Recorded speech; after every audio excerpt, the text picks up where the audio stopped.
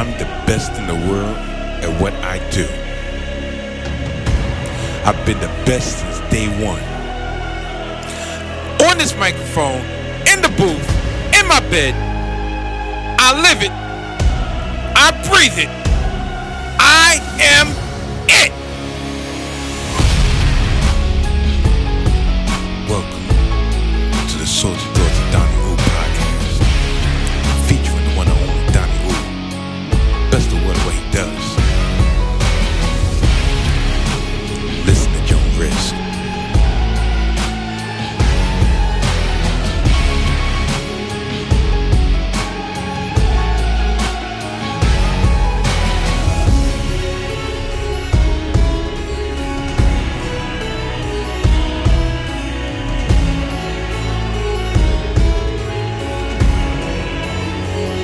What y'all waiting on?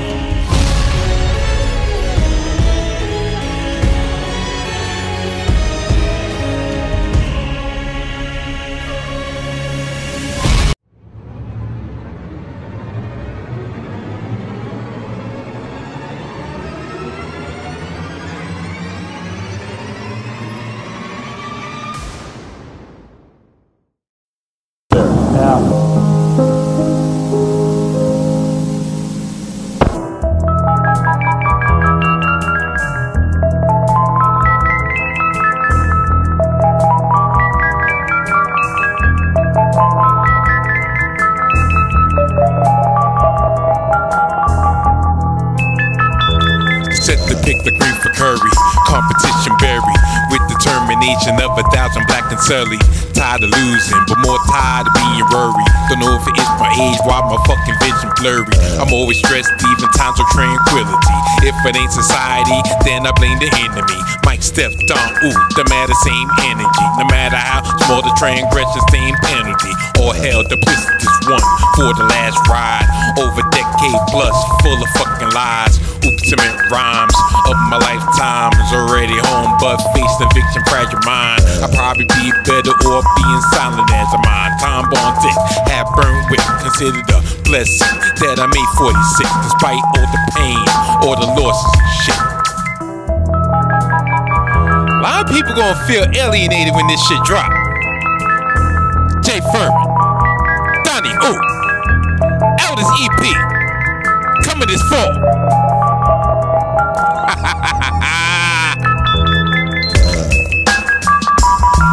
Donnie.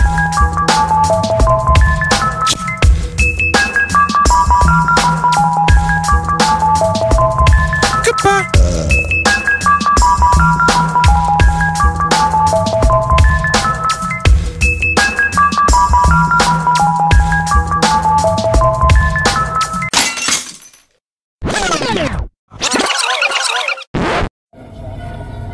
In today's music news, the ever-controversial Tupac Shakur has just released another album under the alias Machiavelli. Music insiders are running wild trying to rearrange other artistry dates in fear of a wipeout in retail inner-chart movement. Although no one knows the exact cause of the new album, resources tell me a number of less fortunate rappers have joined together in conspiracy to assassinate the character of not only Mr. Shakur, but of Death Row Records as well. Nas, the alleged ringleader of is furious at Tupac's, Machiavelli's verbal assault on Mob Sleep, Notorious P.I.G., and several other New York rappers. Jay-Z, from Hawaiian Soapy fame, Big Little Whatever, and several other corny sounding motherfuckers are understandably shaken up by this release. The question everybody wants to know is, why'd they get this nigga started? Tupac, rather Machiavelli, was not available for comment, but released this statement. It's not about East or West. It's about niggas and bitches, power and money, riders and punks. Which side are you on?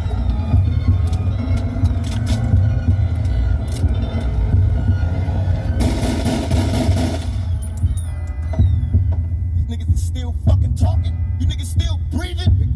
Fucking roaches? Alright, it's the way on all day. Lazy punk motherfucker. That's it. Illuminati said outlaw solo shit. Bring it and allow me to introduce Machiavelli is gone. Lyrics like the Holy Quran. Niggas get shit like 5-0. My 45 that's next to me when we ride. The survivor. Money making plans, put them closing hands over pockets. Let me introduce the topic, then we drop it. Smoke snakes cause they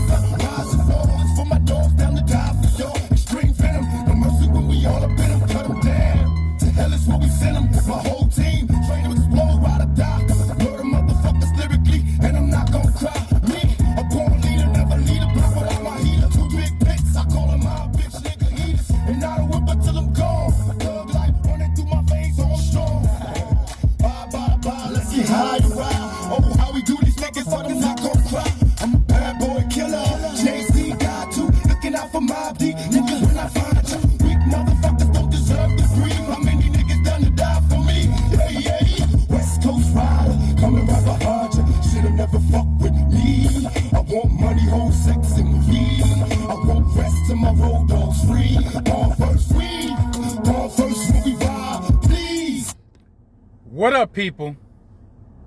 Welcome to another edition of the Salty Thoughts of Donnie podcast, featuring the one and only Donnie, best in the world at what he does. Today, this week, should have been a joyous occasion. This week, I should be in a much better mood. I should be in a great mood, to tell you the truth. But unfortunately, I am not. I'm very pissed off.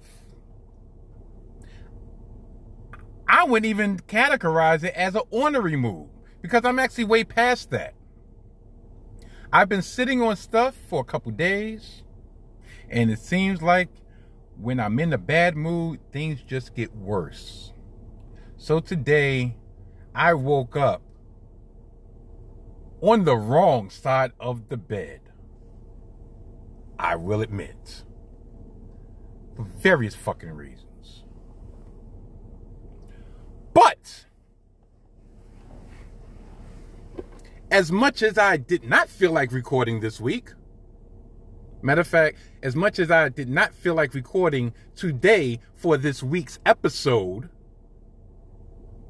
I'm going to be mature, put my personal angst to the side, and give you, the masses, what they want and what they richly deserve. So, I will give y'all the rundown of what I'm going to talk about this week. First, I will talk about my New York Jets and their thrilling come from behind victory this past week in a location that has been known as a house of horrors for my beloved Gang Green.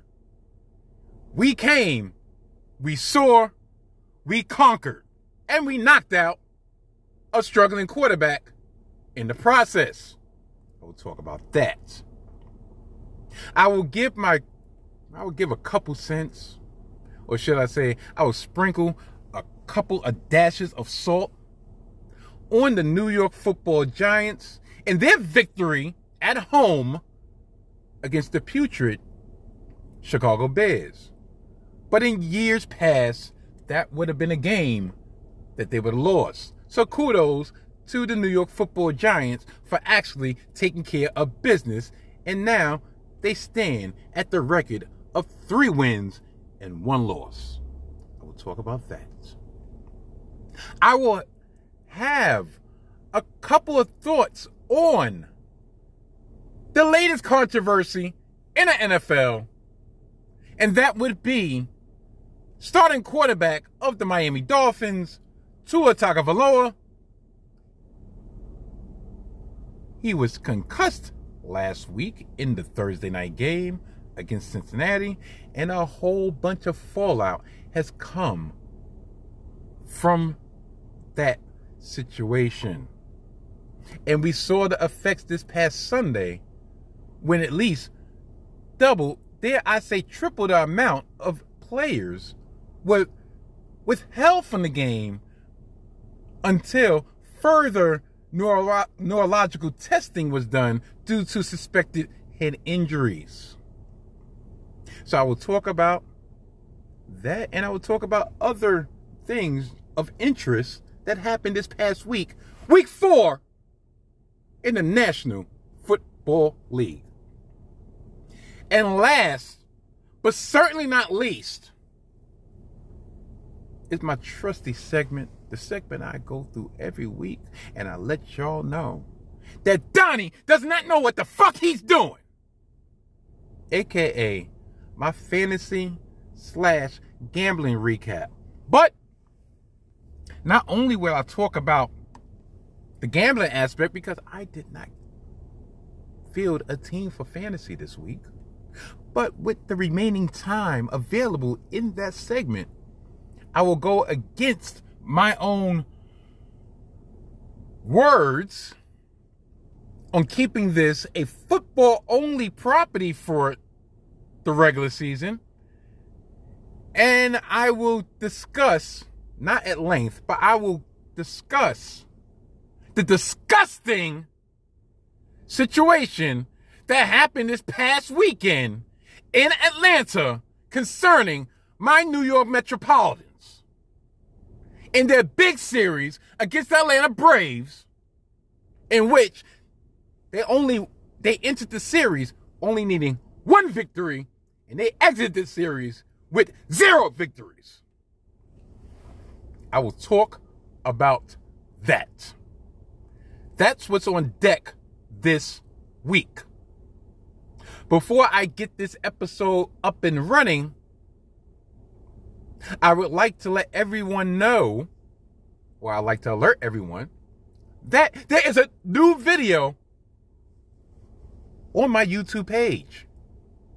A new Salty Thoughts exclusive, YouTube exclusive, if you will, talking about my Metropolitans, but trust and believe on this mothership version, the flagship, if you will, I will talk about it more in depth, and I will talk about it way less censored than I was on YouTube. But for those who are interested in seeing what I discussed, you could check out my YouTube page. Just put in the fucking search Mike Steph or Salty Thoughts of Donnie Ooh, and it'll pop up. Because my bad, I've been giving y'all erroneous information ever since I started uploading videos to my YouTube page, because far be it for me to realize that I don't have enough fucking subscribers to actually have a custom URL. So it is not youtube.com/Mike Steph. It's youtube.com/ whatever numbers and letters they put under my fucking URL. So the easiest way to find me, go into the search engine, put Salty Thoughts of Donnie O, put Mike Steph, and eventually, if you scroll down enough, my page will pop up. Also, while I have you here, and I will reiterate it at the end of this episode, this week definitely is the premiere of Hidden Gems Football. Hidden Gems Football, which is going to be a YouTube show. But it will not be on the aforementioned former page of Mike Steph. No. If you go to the YouTube page of the 19 Media Group, you will be able to find the inaugural edition of This dude got so many damn hidden gems, I'm getting confused. Hidden Gems Football, which will star my bro, the Mojo King, and yours truly, Donnie O. It will drop this Thursday. Hopefully, the beginning of Thursday, but just check out the YouTube page of the 19 Media Group on Thursday, and sometime during that day, that video will drop. Please subscribe. Please drop a line and let everybody know that you're checking us out. And I'll talk about that more at the end of this episode. So, I think I got everything out the way that needs to be said. So, let's get this shit on the road. Without further ado, good night, and goodbye. Bang! This past Sunday, my New York Jets went into Pittsburgh, the aforementioned House of Horrors for the Jet franchise. I believe we've only won once there in our franchise history, and I think our last win, coincidentally, was the last year we was in the postseason, and that was over 12 years ago. We just haven't had any type of success in the formerly named Heinz Field. I don't even know the name of that stadium now. Doesn't matter. We went in there 1-2, licking our wounds, fresh off a loss against the Cincinnati Bengals, which was an eminently winnable game. But we also entered this game with the return of our second-year franchise quarterback, Zach Wilson. And this game was a roller coaster of emotions. The first half of the game, we totally and thoroughly dominated. But toward the end of the second quarter, we was driving for a potential touchdown, and at least worst case scenario, we was going to get a field goal. Zach Wilson, his young tendencies reared his ugly head, and he threw an interception inside the 10-yard line that stopped our drive, but also allowed Pittsburgh to drive the field and kick a field goal at the end of the half. And so instead of the Jets going up 13-3, we were only up 10-6. And I looked at that game. I looked at that play. I looked at that series of plays, and I said to myself, this does not look good. That is going to come back and bite us in the ass. And it did, temporarily. Coming out the third quarter, Pittsburgh decided to bench their starting quarterback, Mitch Trubisky. And he was the only reason at that time I was like, you know what, it's 10-6. But Mitch Trubisky sucks. So we're going to have ample opportunity to get back in this game. So when they made the switch at halftime, even some of the commentators was like, whoa, kind of early to give Mitch the hook, huh? You know, you're putting the rookie into the game. You know, once you make that switch, 9 times out of 10, you don't go back. And one of the commentators was like, well, I think this is more of a case of Tomlin looking at an eminently winnable game against the New York Jets and said, hell no, I ain't losing against the fucking Jets. So maybe the rookie will be able to steal a win. And the rookie came out and he gave them a quick spark. He used his legs. It's almost like our defense forgot all the discipline that they displayed in the first half. All of a sudden, the outside containment was null and void. You allow Pickett to run for, I believe, if not 1, but 2 rushing touchdowns. And it gave them a 20-10 lead going into the fourth quarter. Our offensive line, depleted coming in, got another casualty in Max Mitchell, the rookie right tackle. He left the game middle to late second quarter with a knee injury. At first to be believed to be serious, but came to find out it wasn't as serious. It wasn't as serious as first believed, and they said they probably will be able to spare putting him on the IR. Or, now that I'm looking at my trusty ass notes, they put him on the IR, but they have a great belief that he will not be finished for the season. So, with that happening, they started Varys Tucker at left tackle. He is our left guard. So, no matter of fact, I believe he's our right guard, because our left guard is Tomlinson. So they switched him over to the left side, had him play the tackle, had Tomlinson be left guard. You had a center. You had a whole bunch of no names in the lineup because we were down to literally our emergency tackle. I didn't even know Varys Tucker can play tackle. Never mind the fact, left tackle. So, Pittsburgh's defense was licking its chops. But the one thing that the Jets did that they did not get away from in previous games, they did not get away from their running game. Breece Hall carried the load. I believe he had 17 carries for 66 yards. It was very modest, but it kept the offense on schedule. And going into that fourth quarter, Zach Wilson, going into that fourth quarter, was 8 for 24, 124 yards.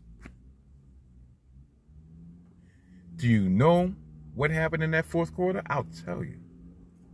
Zach Wilson in that fourth quarter was 10 for 12, 126 yards. And a touchdown to Corey Davis. Corey Davis, who was fucking invisible for 3/4 of the game, came alive in the fourth quarter and caught a clutch touchdown on fourth down.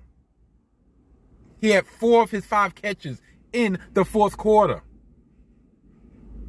And it came down, once again, to the ending seconds of the game in which Breece Hall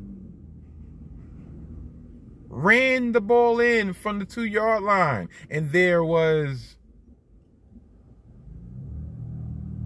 need for a replay because once the ball crossed the plane of the goal line, it was knocked out of his hands by Minkah Fitzpatrick, who I will get to in a very minute.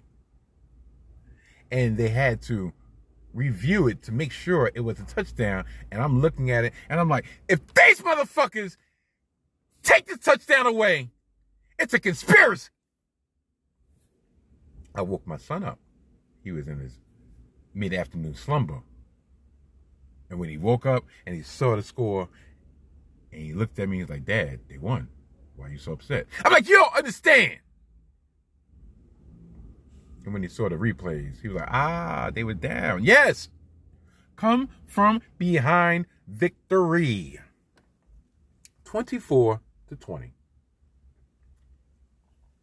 After the game, Minkah Fitzpatrick, safety of the Pittsburgh Steelers, was pissed off and said, we know we're a better team than them. We let this game go away. There's no way in hell we should have lost to the Jets. Well, guess what? You lost to the fucking Jets at home. If you was a better team than the New York Jets, then you wouldn't have coughed up a 10-point lead at home. And you know whose responsibility it was to keep that 10-point lead nice and safe? It was the defense. And what position do you play, Mr. Fitzpatrick? Yeah, that's safety. What position is safety on a football team? The defense! So all this shit about, we shouldn't have lost to the Jets. We're a better team than the Jets. Well, y'all had 15 minutes to prove that y'all were the better team with a 10-point lead at home. And guess what the fuck y'all did? Y'all coughed it up. We had 4 interceptions on the day. So much so that the New York Jets social media team came out with a video of all 4 interceptions and a little rap saying that they stole from the Steelers. I think it was a little bit too much. It's not like we're 4-0. We're only 2-2. But I understand the reason for enthusiasm. I understand the reason to start grandstanding, even though it's way too early. But we finally got out of our out-of-division schedule at the very beginning of the season. We led off the season with 4 straight games against the AFC North, and we come out of those 4 games at the record of 2-2. If memory serves me correct, this is the first time we've been 500 in a couple years. Matter of fact, I can go back, and I know this is really fucking splitting the hairs, but I can go back. The last time we was 500 was 2018. Do you know what 2018 2018 was the last year of head coach Todd Bowles, and it was the first year of our former quarterback, our former potential franchise quarterback, Sam Darnold. We won that inaugural Monday night against the Detroit Lions, and we was 1-0. And matter of fact, I think that's the last time we was above 500. Yeah, small victories, small victories, small victories. So now we come back home to go against the Miami Dolphins, who are starting their backup quarterback, Teddy Bridgewater, due to Tua Tagovailoa remaining in concussion protocol and dealing with head and neck injuries. I will talk about the Tua situation later on when I go around the NFL.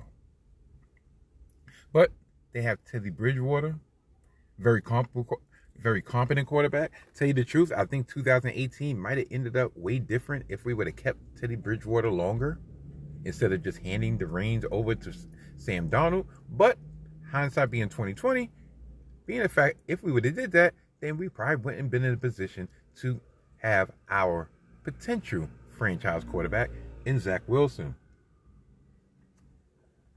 Now, I'm feeling myself a little bit, especially being the fact that my Metropolitans let me down so much so that I'm going to go against my own words and actually talk about them on the mothership, the flagship, the franchise of Salty Thoughts. I'll talk about that later. But I feel good about this game. Why? I have no idea. Tell you the truth, it just scared me to hell because you actually have a seasoned vet behind under center with all that speed, all those weapons at his disposal. But it's at home. And normally that would be cause for celebration, but it's cause for concern because even though we are 2-2, we are 2-0 on the road and 0-2 at home. The speed does scare me, but I do have faith in our cornerbacks, DJ Reed and Sauce Gardner, to at least be able to hold up in coverage. It's really going to come down to our front four and can we get consistent pressure on the quarterback without blitzing, because we are not a blitzing team. Every time we've decided to blitz, it has come back to bite us in the ass. So if we get consistent pressure with our front four, I believe our secondary should be strong enough to hold up and keep it competitive. I have no idea what the line is. And for real, I think I am going to abstain this weekend. I will get into later because I just can't win for losing. But I will go with my heart here. And I believe the New York Jets will pull the upset at home against the Miami Dolphins. I believe the New York Jets will be victorious. And they will win by the score of 24-21. Now, there are a couple issues that I want to discuss, or actually I want to tell y'all that I have on my notes that are causing for concern. Penalties are still an issue.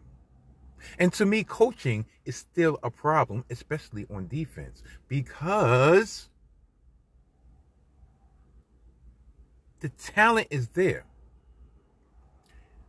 Every time I watch them on defense, especially of a blown coverage in the secondary or letting a quarterback get out the pocket and gain plus yardage, to me, that's coming down to coaching. That's coming down to discipline. That's coming down to coaching scheme.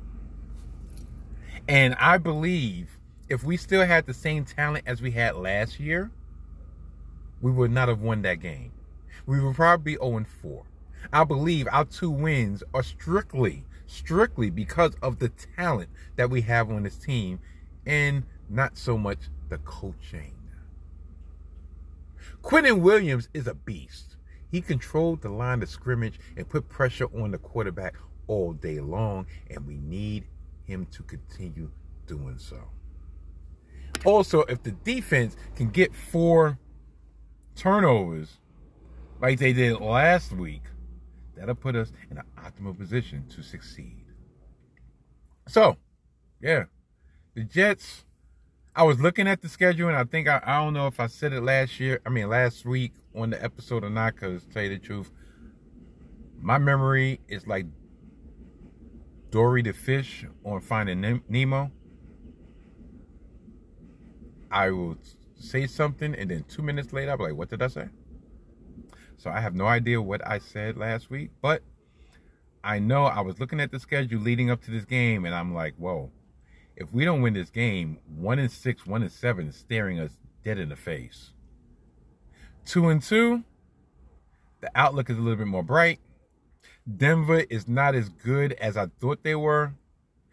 Green Bay is not as good as everybody believes they are.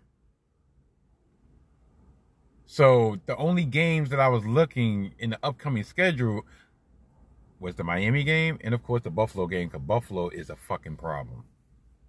I would consider losing by less than 10 points a win if we're able to do that against Buffalo.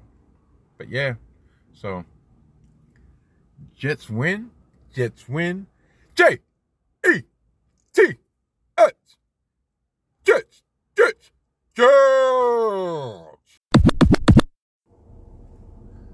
Well, let's go around the NFL, but I'm going to make it very, very short. Unfortunately,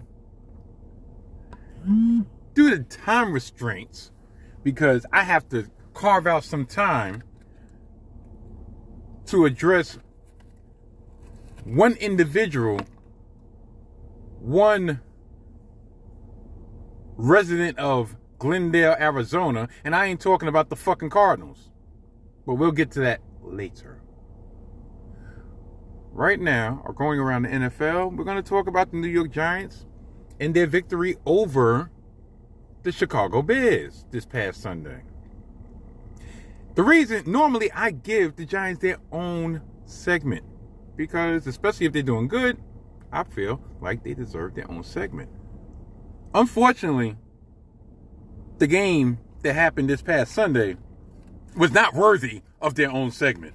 The only reason I would have gave them their own segment is if they would have found a way to cough that game up. They won 20-12, but the news coming out of that game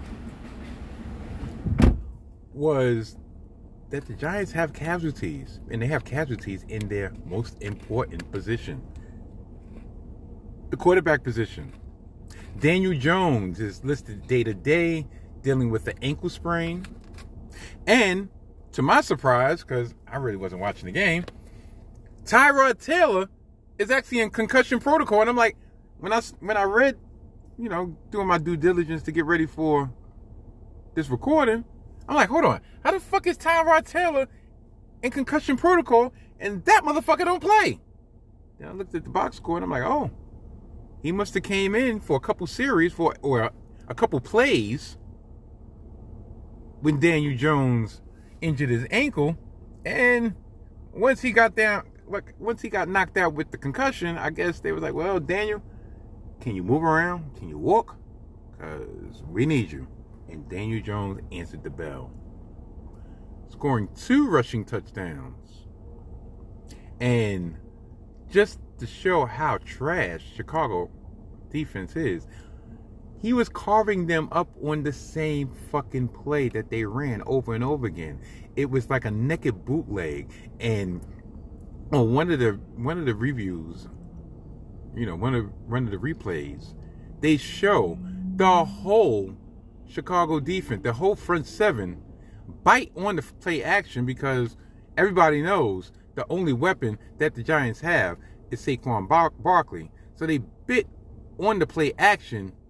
Linebackers lost outside containment, there's that terminology again, and allowed Daniel Jones to run for not 1 but 2 touchdowns. And I believe he had about 80 yards total in rushing.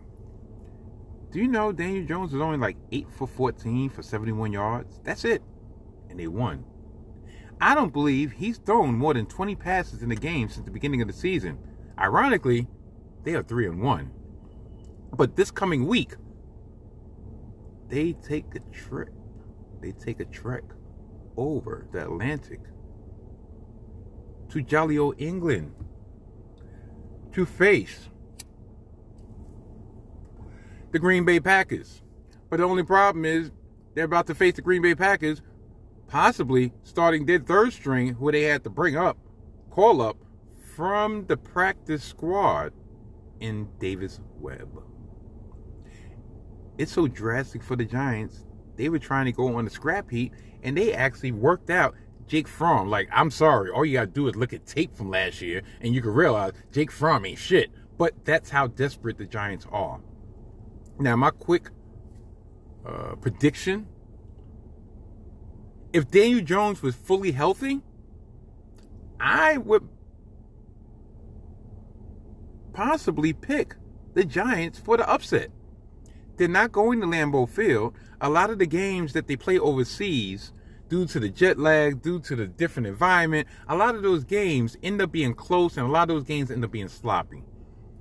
Green Bay, in their 4 games, at least 2 of those games, last Sunday at home, they allowed the New England Patriots with their third-string quarterback to take them into overtime, and they won 27-24.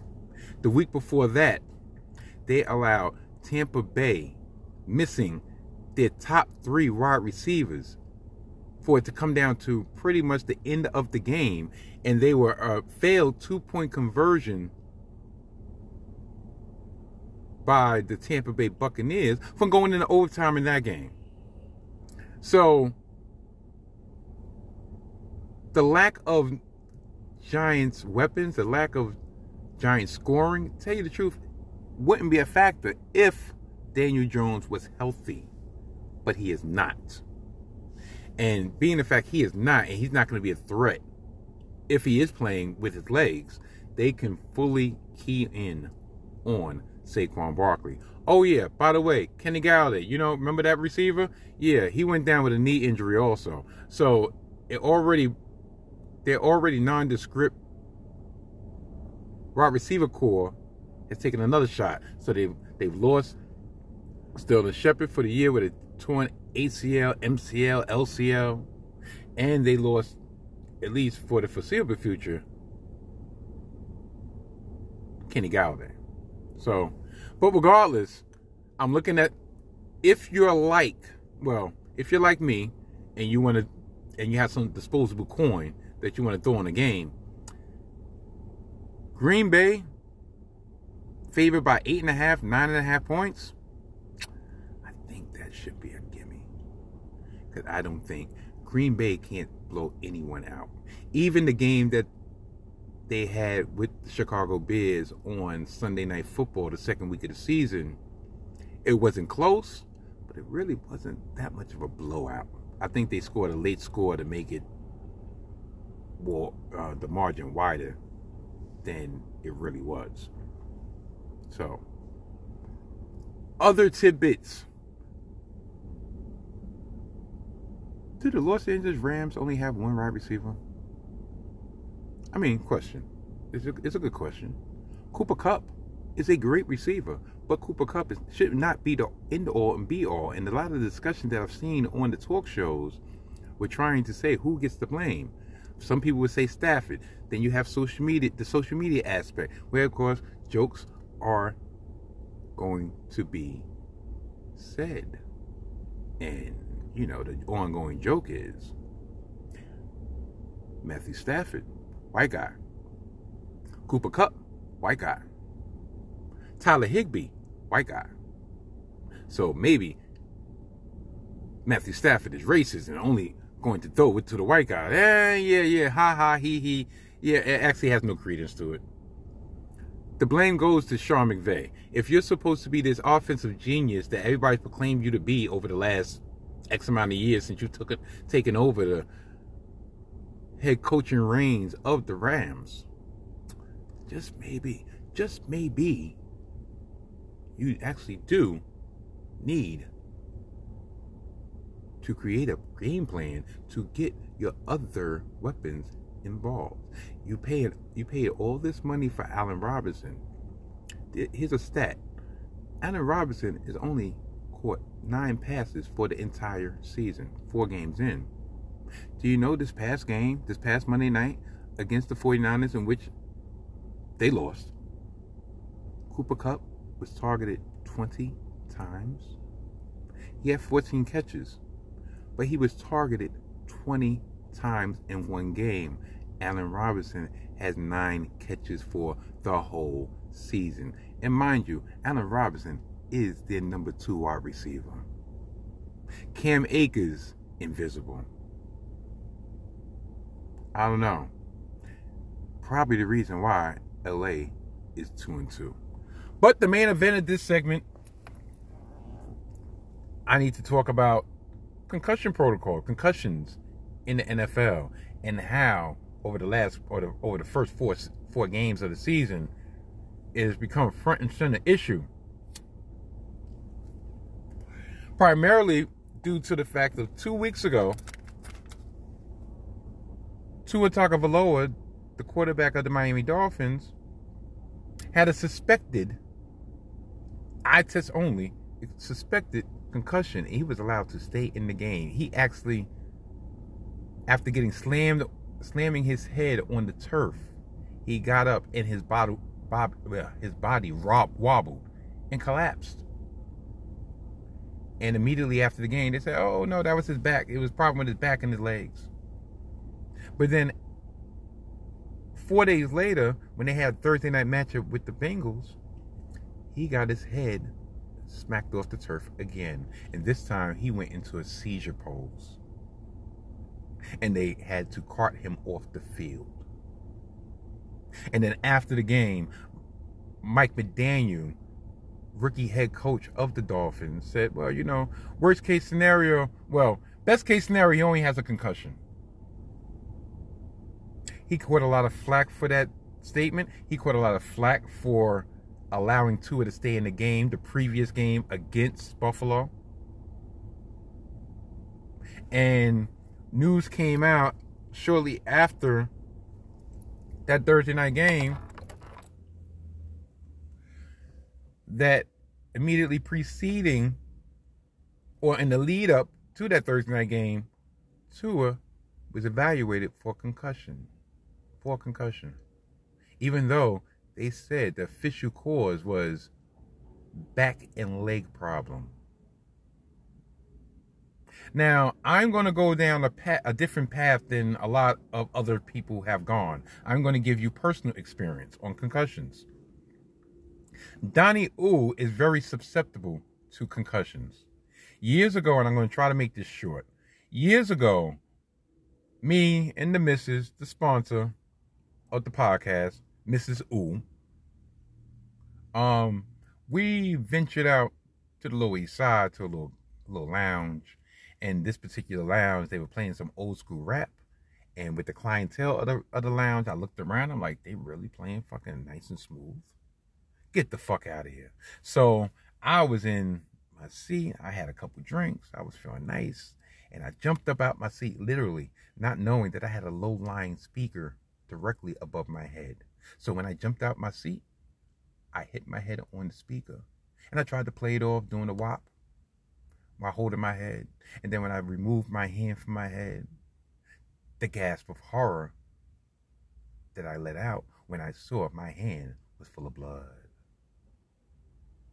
Now, a little known fact about yours truly, I do not like the sight of my own blood. I cannot see the sight of my own blood. So when I saw that, and I went in the bathroom, and I had a baldy at the time, my friend was putting my head over the sink to try to see how big the cut was, I saw all the blood in the sink, and I passed out.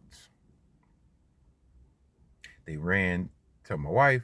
My wife ran, told the security, and they called the EMS, and the EMS, they removed me from the club into the EMS ambulance, went to the hospital, Beth Israel to be exact, And because I had crappy / no insurance, they gave me the finger test, right, left, up, down. Okay, you're okay to go. I woke up the next morning with my equilibrium severely hampered. I went to work that day, severely hampered and walking sideways because my equilibrium was that off. I got home. My wife met me at the train station, took me to another emergency room, the old St. Mary's Hospital in Brooklyn. They gave me a CAT scan, and they saw that I had a concussion. And from that point on, anytime I ding my head, no matter how slight, I'm susceptible to concussions. I had what they call post-concussion syndrome.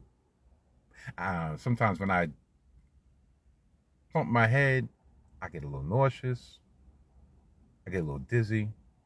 I still go through it to this day. My son, one of my sons, Chef Mix, who you've heard in past episodes, in high school, he was a scholar athlete. He played football, and he was on a wrestling team.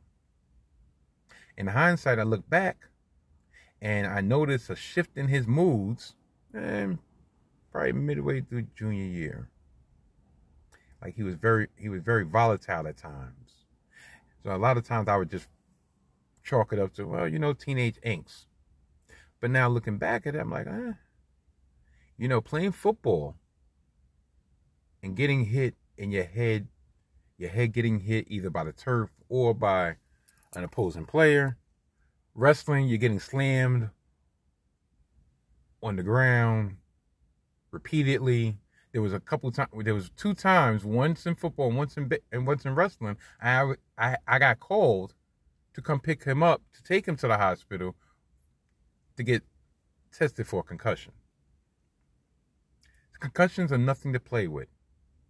And I still feel, no matter if it was diagnosed as a concussion that Sunday, he should not have been allowed to play that Thursday. Even if you had an inkling that he might have sustained a head injury. I mean, all my wrestling fans out there know the great career of Bret the Hitman Hart. His career came to an end with multiple concussions in a short amount of time. He suffered a concussion during his match against Goldberg in Starrcade 99. The next day on Monday Night Nitro, he had a hardcore match. He bumped his head again, and then I believe 2 days later, when they were doing a taping of Thunder, he had a hardcore match against Terry Funk, in which he also bumped his head, took a couple chair shots to his head, and effectively, his career was over. He was never able to return again. And a lot of people believe that the stroke that he suffered a couple years into his retirement, there was a direct correlation to the concussions that he suffered that ended his career. Concussions are not a game. Concussions are very serious. And for the league and the Miami Dolphins to have such a flippant attitude about concussions, about the well-being of an individual, about the well-being of a human being, is very concerning. Very concerning. We did see an uptick in the amount of players that were removed from play and forced into concussion protocol or concussion testing this past week. I think the percentage, it wasn't even double, it was more on the line of tripled since the beginning of the season, since week 1. And that's because of all the fanfare that the Tua situation brought upon the league. Everybody knows the NFL don't give a fuck about you. They don't give a fuck about the fans. They don't give a fuck about their players. They don't really give a fuck about anything but the bottom line, the almighty green dollar. And hopefully Tua will end up being all right. Hopefully the situation has brought a heightened awareness back to the dangers of concussions, to the dangers of not diagnosing and protecting the player from themselves. Hopefully. I guess we have 13 more weeks to see how serious the NFL is really going to take the concussion situation.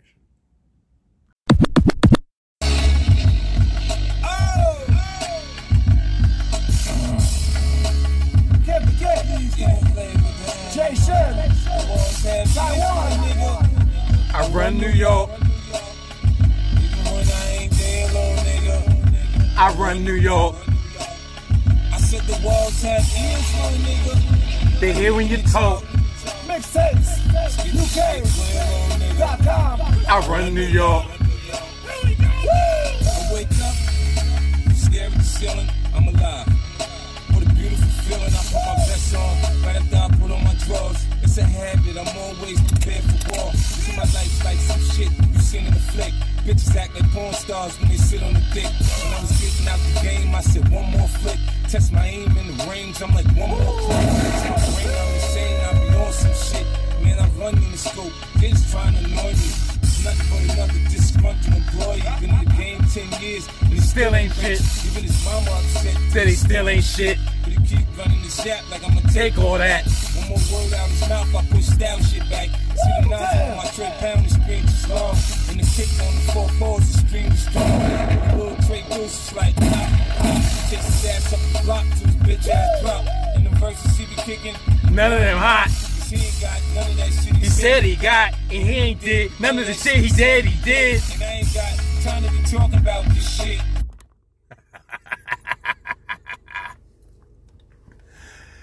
This week's edition, this week's segment of Donnie does not know what the fuck he's doing is very special. That's why I had to lead off with some intro music. I will not be talking about my fantasy team because I did not make up a lineup. I will not be talking about the money that I lost last week because at this point in time, ain't none of that fucking news new. But what I will be talking about is my New York Metropolitans going into Atlanta and promptly getting swept out of Atlanta. And as soon as I finish the little recap of the atrocity in Atlanta, then I will share some very special words for a very special someone. And he knows who the hell he is.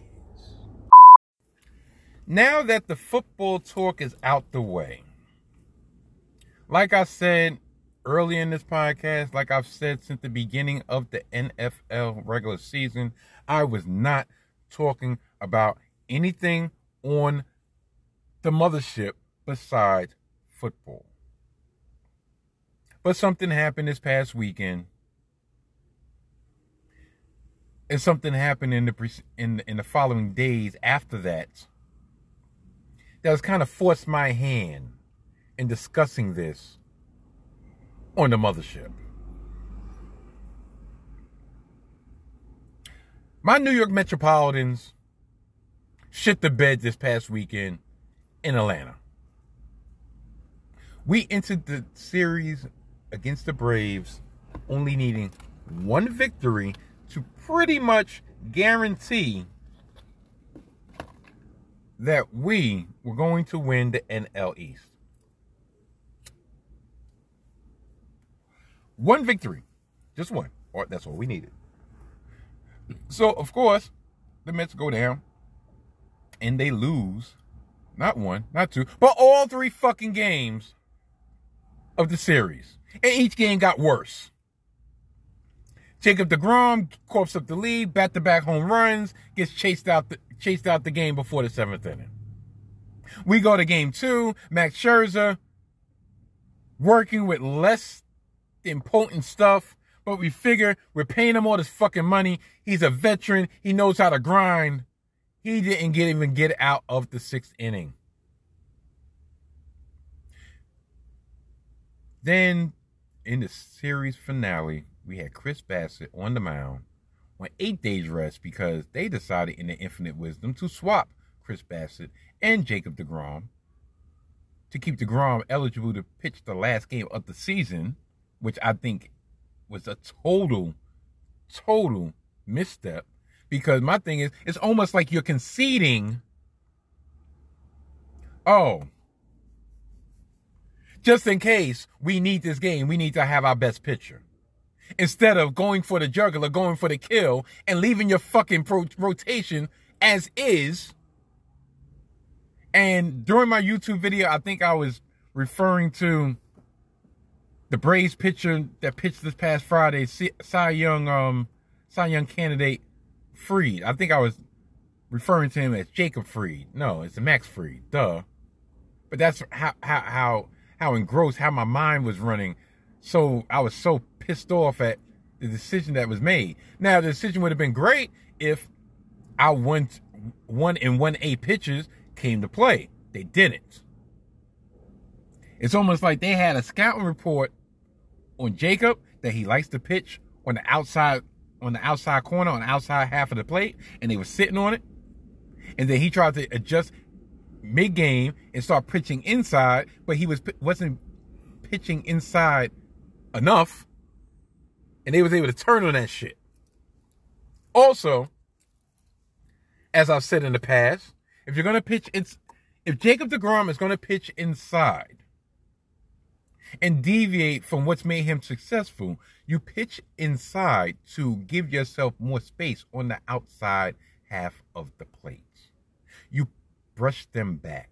You don't try to paint the corners on the inside because that's not what the fuck you've been doing all season. That's not what the fuck you've been doing for the last couple years.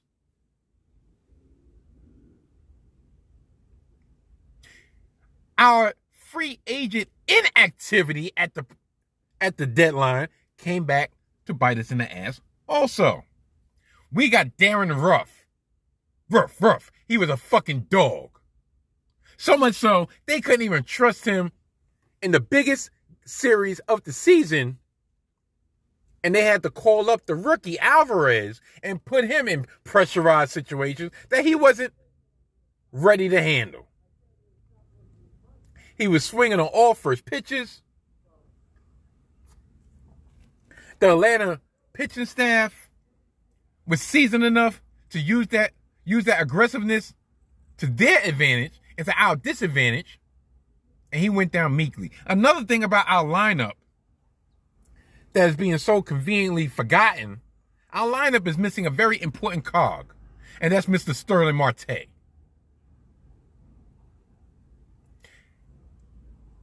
Whether I realize it or not, or whether the majority of the media realizes it or not, Sterling Marte was the straw that stirred the drink. Sterling Marte was an integral cog in our lineup. Without him in our lineup was severely exposed. We only have one power bat, and that's Pete Alonso, who this is the first time he's going through this situation. He's going through this experience of pressurized pitches, pressurized at bats. Lindor, you could tell Lindor was pressing because he knew, okay, I got to have Polar Bear's back. But by him pressing, he was overly aggressive, and he did not do what got us to the precipice of a divisional championship. Fucking Vogelbach, whatever the fuck his name is. Yeah, he reminds you of the dude from the Bad News Bears. Yeah, Cold Hero, because he's so out of fucking shape. Every time late innings he gets on base, you gotta fucking use a player from the bench because this fat motherfucker can't get around the fucking bags.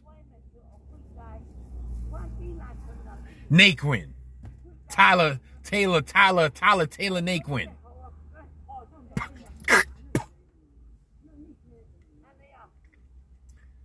This is when our lack of aggressiveness at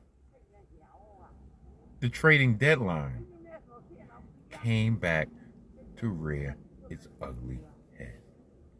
So now what?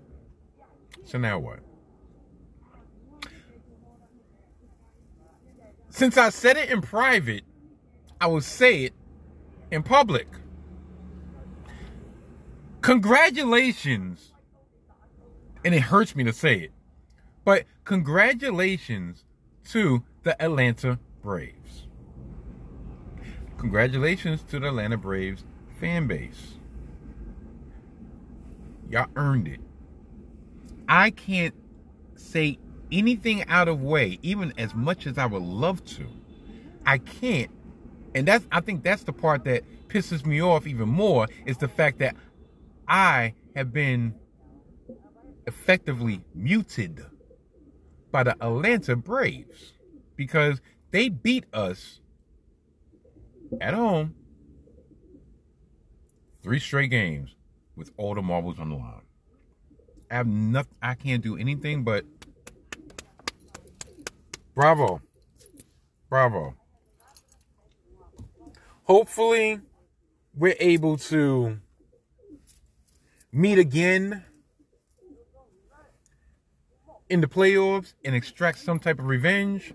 But as of now, at this point in time, I have to be quiet as a fucking mouse.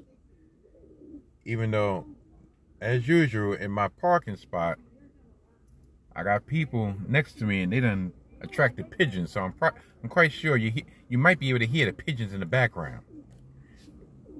Woo, woo, woo. But yeah, I kudos. Congratulations. Y'all did the damn thing. Now, our road ahead is very difficult.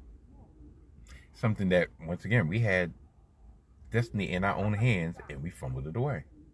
So now we have to start this wild card series against the San Diego Padres this Friday. San Diego has been a thorn in our side the last couple seasons. San Diego has been a thorn in our side this season. San Diego has Juan Soto. Yeah, that same Juan Soto that I thought that the Mets were going to be able to get. San Diego also has Yu Darvish. You know who Yu Darvish is? Yu Darvish is our kryptonite. We haven't been able to hit him for years. Going back to the days that he was in La La Land. It's kind of hard to describe it because we haven't really been relevant the last couple years, but regardless, we still haven't been able to hit the motherfucker. Now, if we get through that series, then we will probably be able to have our rematch against Atlanta. And at this point in time, no. If we win that series, my bad, we have to go to LA and face the Dodgers, the best team in baseball.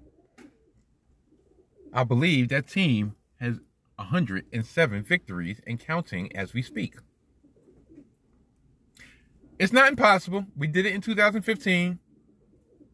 And I'm quite sure we'll be able to do it again. But there's a big difference this year. I mean, the same thing that happened last year. But right now, the difference is we're going to be coming off a wild card series that hopefully will not go 3 games, but at least go 2 games, have our rotation all out of whack.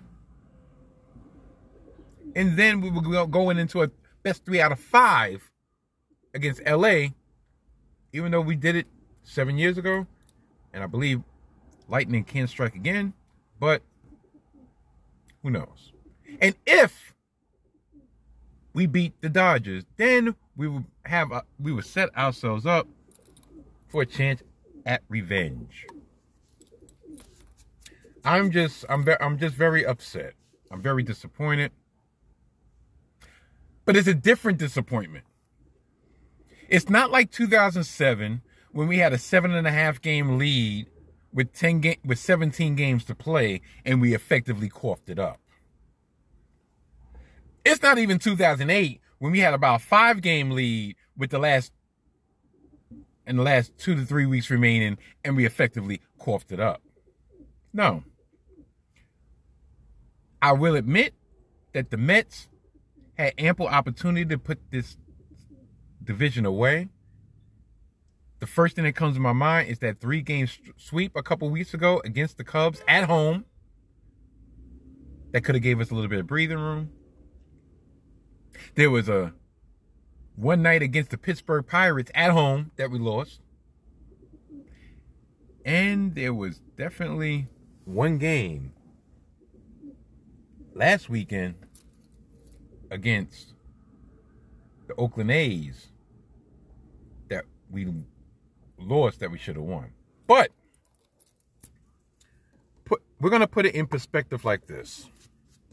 This is the only way I'm going to be able to digest it and continue rooting for my Metropolitans in this postseason. Number one, the difference between now and 2007 to 2008 is we have a wild card. We're in the wild card. We already was guaranteed to be in the postseason. Just would have been an easier path.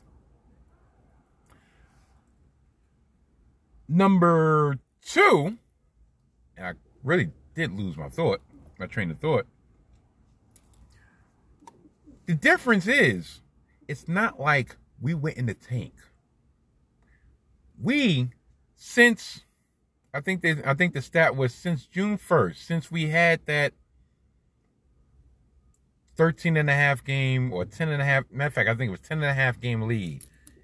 Since June 1st, the Mets have played 19 games over 500.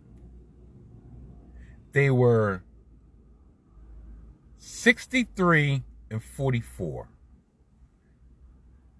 If you extrapolate that out for 162 games, that's a 93 win total. That's a 93 win pace. Atlanta, since June 1st, we're playing at a rate, if you extrapolate it over 162 games, they were playing at a 118 win pace. That's otherworldly. So, yes, there were opportunities for us to hold on in various times this month. This month was supposed to be the easy month. But it didn't happen. It didn't happen. We lost at the worst times. Anytime the Braves lost, that was the time that we lost. And anytime we lost, the Braves were just like on a 6-7 game winning streak. It happens. Now, I'm not going to specify who I'm talking about, but that cocksucker would definitely know who I'm talking about. Because unlike, matter of fact, really like this individual, unlike this individual, I actually use the fucking platform that I have to direct my venom at whoever the fuck I feel like directing my venom at. This particular individual likes to have many episodes in the fucking inbox, in the DMs. Hide your daughters, hide your wives, because he is definitely lurking in the fucking DMs. He'll put fucking memes up.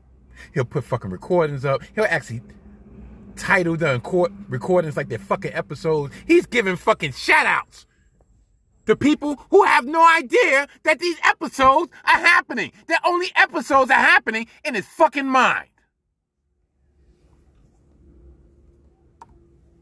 See, for once, Donnie is actually chosen to show some type of decorum.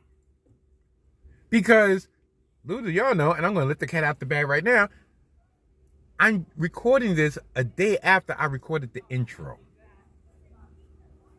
Because I had full intention on going home, setting up the laptop, finishing this episode, and really just speaking my mind. But I'm like, look,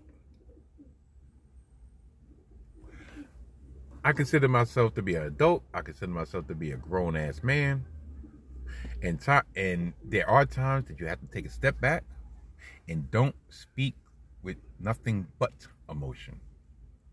And if I would have recorded last night and pressed the upload and sent it out to the atmosphere, I probably would have been like, that was a little bit too harsh. So I decided to wait. As I've said before, I give all the credit to the Atlanta Braves. I have no idea why fucking Yankee fans are in my fucking inbox enjoying my fucking misery when it comes to my team. Y'all didn't inflict that. The Braves did. So, shout out to my brother-in-law, Low Fat Beats, #1 Braves fan. And that's why I gave y'all the kudos. I don't give the Yankees shit. I got this guy coming talking about, yeah, I don't want to wait. I want to get on the podcast now. Well, guess what? You don't run things over here, motherfucker. I already have things planned. And I will not deviate from my plan just so you can, to give yourself a fucking platform so you can spew and espouse all the positives of Yankee fandom. Fuck the Yankees. Y'all still haven't accomplished shit.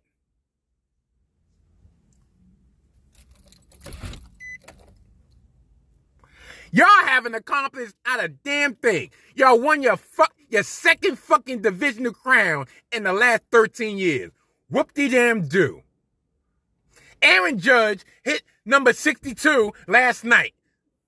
Whoop-de-damn-do. It's only just a fucking number. 62 is nothing but a number. You got Roger Maris Jr.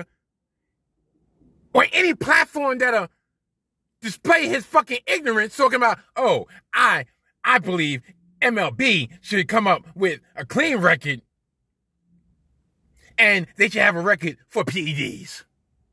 Well, guess what? It's not. Don't get mad because your father had an asterisk. Like I said in the past, and I'll say it again. Are we going to have a fucking record for Babe Ruth, who was, 154 games? Then we're going to have a record for Roger Maris, who was 162 games. And then we're going to have a record for Aaron Judge, who hit 62, quote unquote clean. And then we're going to have another. No, Barry Bonds is the fucking home run king record king. Period. Whether you like it or not. It was legal then. So therefore, under the guidelines of Major League Baseball, guess what? Barry Bonds is the fucking home run king. Period. End of discussion. But even with that being said, so fucking what? He hit 62.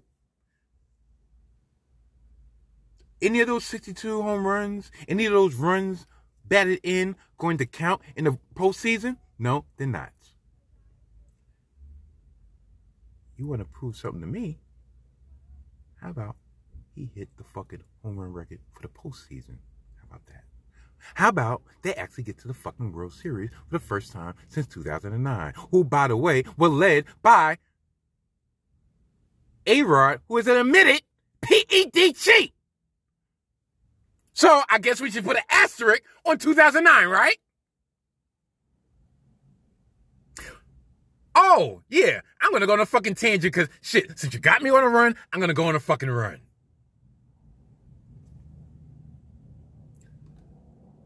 Roger Clemens, if memory serves me correct, he was suspected of PED use. Yeah, he's never been found guilty, but he was suspected, right? The same cloud that hovers over Barry Bonds hovered over Roger Clemens. Roger Clemens got y'all 2 rings in the late 90s, early 2000s. You gonna get those shits back?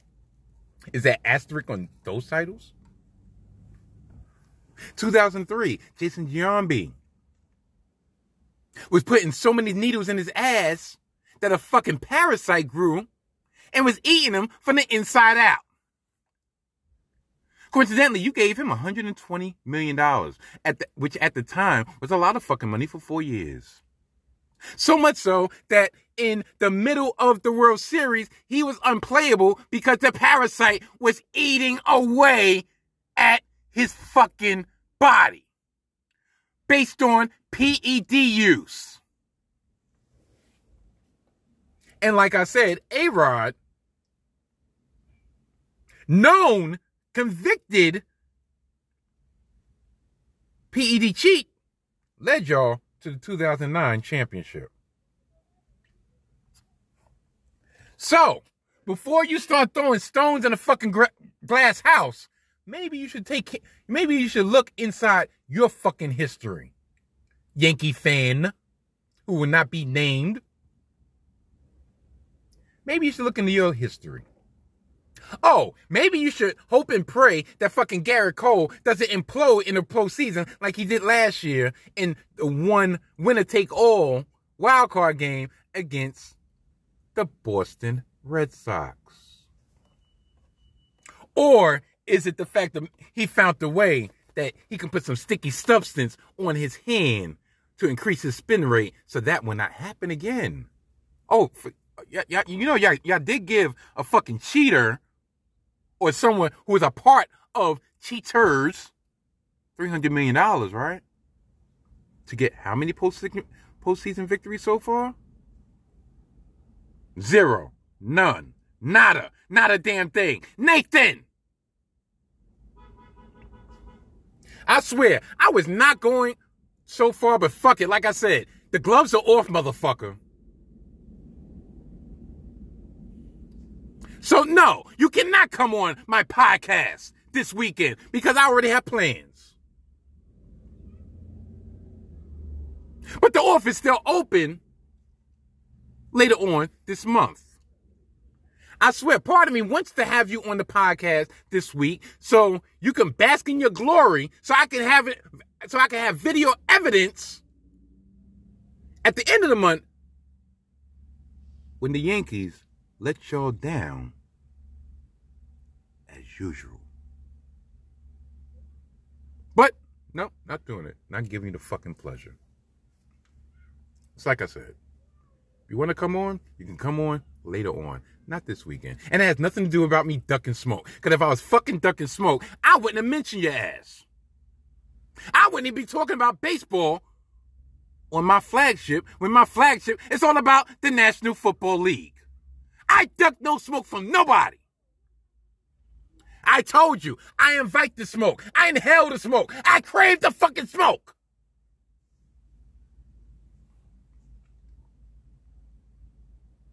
I also go low. But I have love for y'all. I have love for you. So I refrain from doing so. Because I just will. Then I want to talk about, spend 25 minutes on the fucking baseball. But it needs to be said. Fucking Yankee fans, man. I can't wait. I swear, I never wanted to be one of those Met fans that would take joy out of the misery of Yankees. Of whatever the fucking Yankees don't accomplish. But due to this particular individual, I will be salivating at the day that they get eliminated. In embarrassing fashion. All this fucking hype. All this talk about 62, 61, 60. I'm not gonna lie, I was hoping he didn't fucking get it. But now that he got it, so what? Whoopee.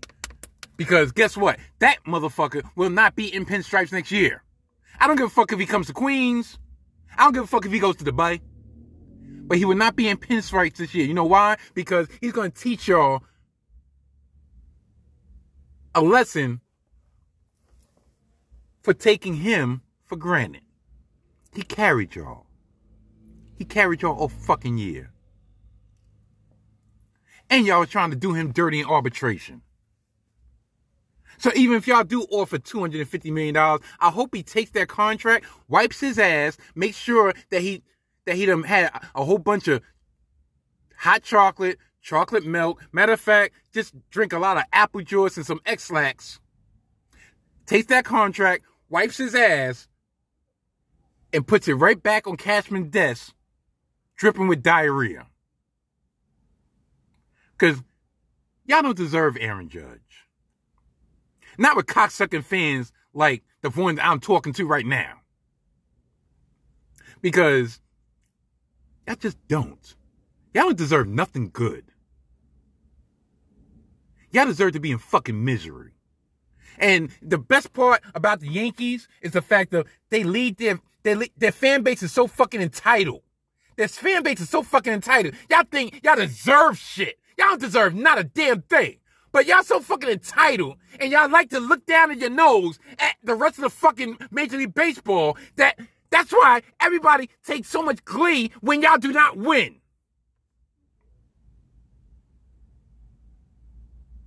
Because y'all don't deserve good things.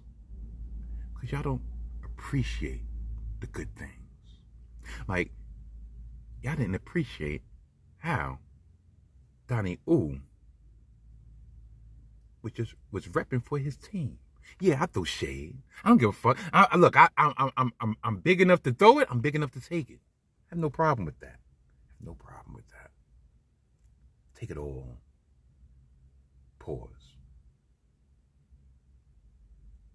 But it will be a joyous day in the mind of Donnie when the Yankees fail again.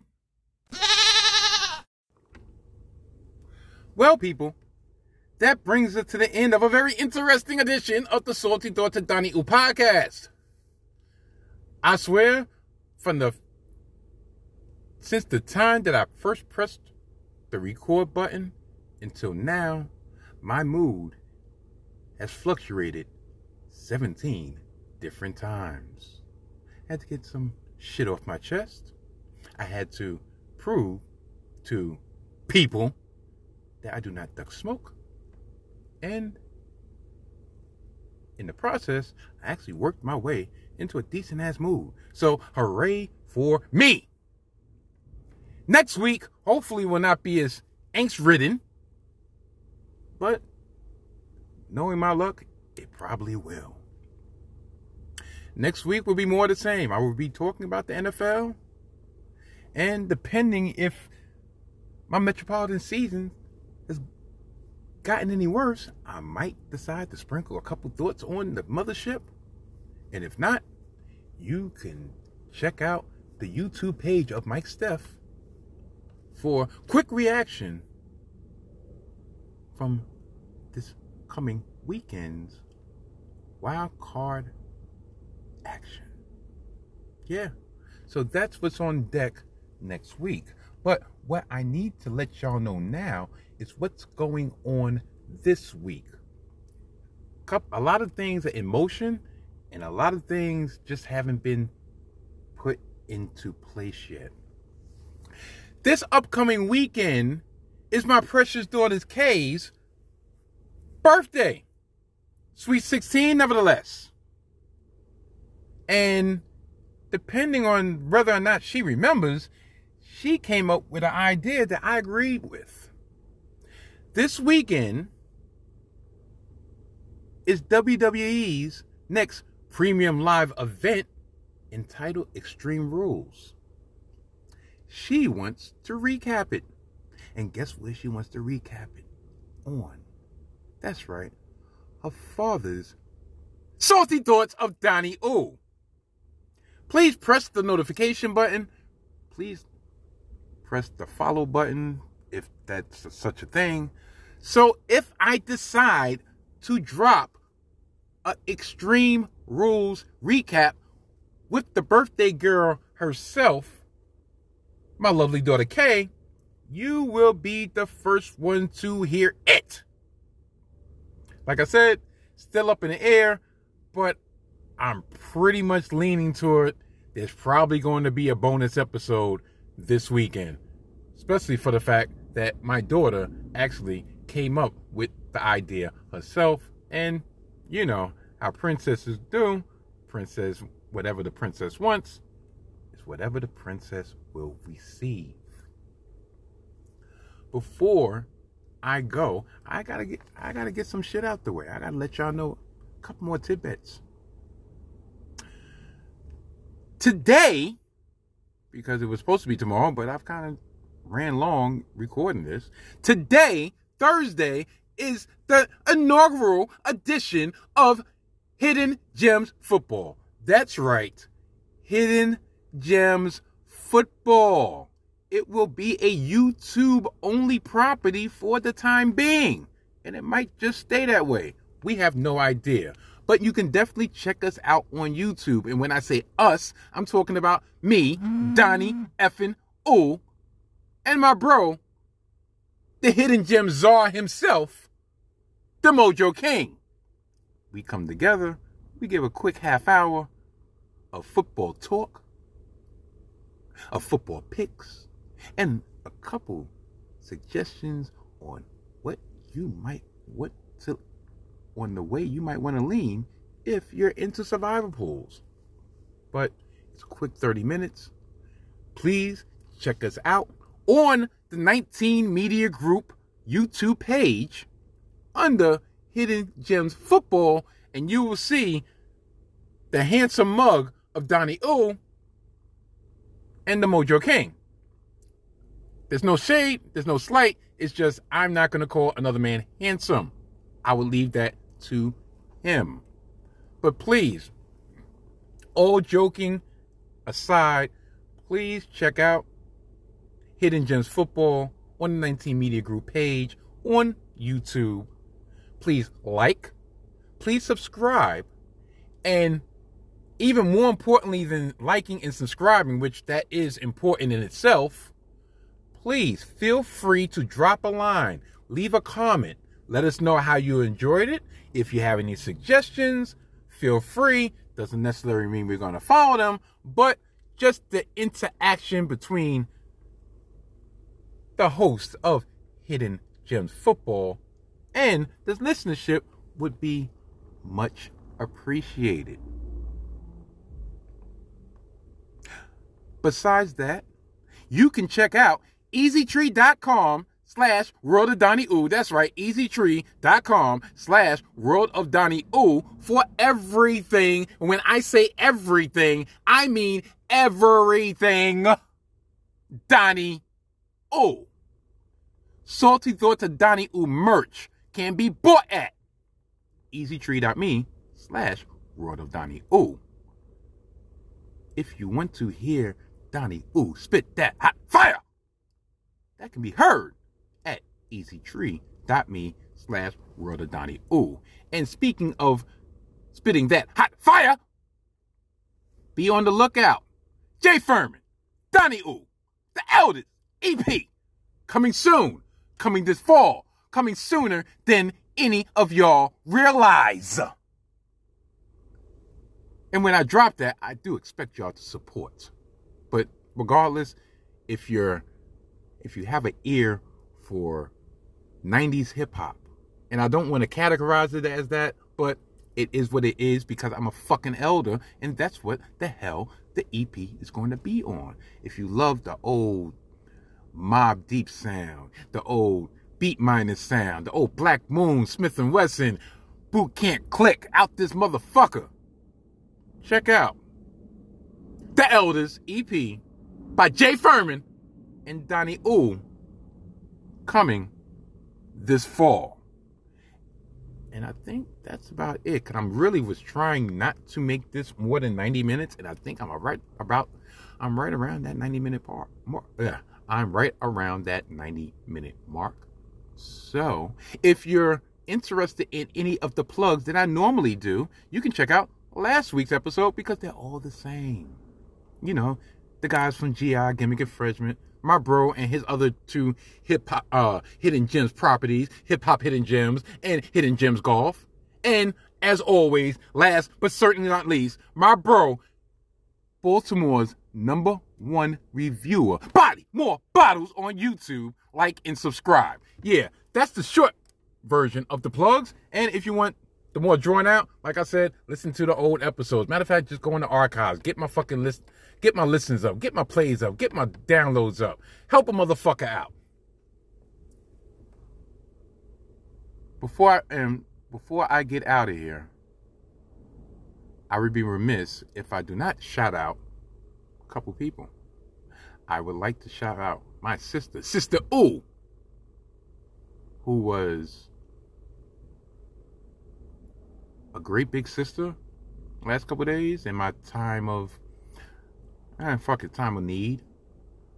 Just having a comfy shoulder and a listening ear to hear her younger brother just vent and rant and curse and scream. I love you, Sister Ooh. I really do. I also would like to give a shout out to my brother Koob. If you're not listening, which I'm quite sure, hopefully you are, because if not, me and you got beef, buddy. But nah. My brother Koob, hopefully we'll see each other soon. But until then, always know Donnie Ooh has nothing but love. Matter of fact, fuck that. Donnie Ooh loves you, brother. And one other shout out, and that would be my brother Bake. My brother Bake. If you're listening, I just want to give you a shout out and let you know I love you too. So, I think that's about it. So until next week, goodbye. Bye.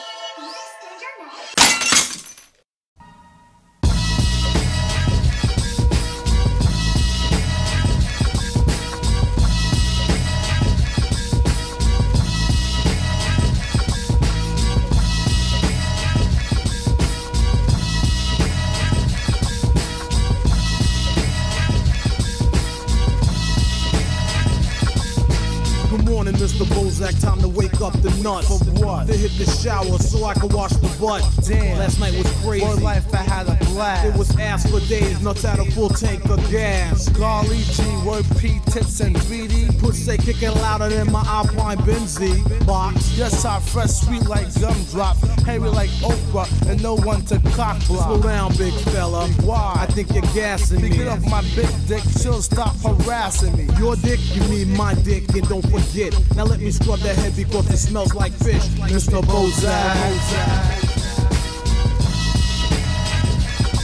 Mr. Bozak. That's your fault, black. Explain. No gym hat, you got on some fly shit and stuck me in bareback, smarty. What happened over there at the party was a vodka And smeared all the bit of Bacardi. No dick. Don't call me that. Sorry, Mr. Bozak, but you didn't help talking about Where's the hell's that? I was hard. how hard. Hard enough to buck. Shit, you didn't rush the pussy. Shit, I stuff it like a duck. Mr. Bozak, What? you went out like a sucker. Not me, GP, cause you the one who bucked her. Achoo. God bless you. Damn, here's a tissue. Don't be I'm feeling sick. Relax, what can I get you? Tetracycline? No, a pill and ceiling caps and burn. Yo, chill, Mr. Bozak. No, I can't believe that. Cool, Jack. Screw that. All you had to do was wear a gym hat. I reached for one, but didn't quite make it. She grabbed on your headpiece, I couldn't quite take it. Now lounge, Mr. Bozak, stop crying like a wuss. The phone up the nuts, G, cause yo, there's more puss. Look, B, the B-O-Z is like Audi. Audi like who? Motherfucking Kirk Gowdy.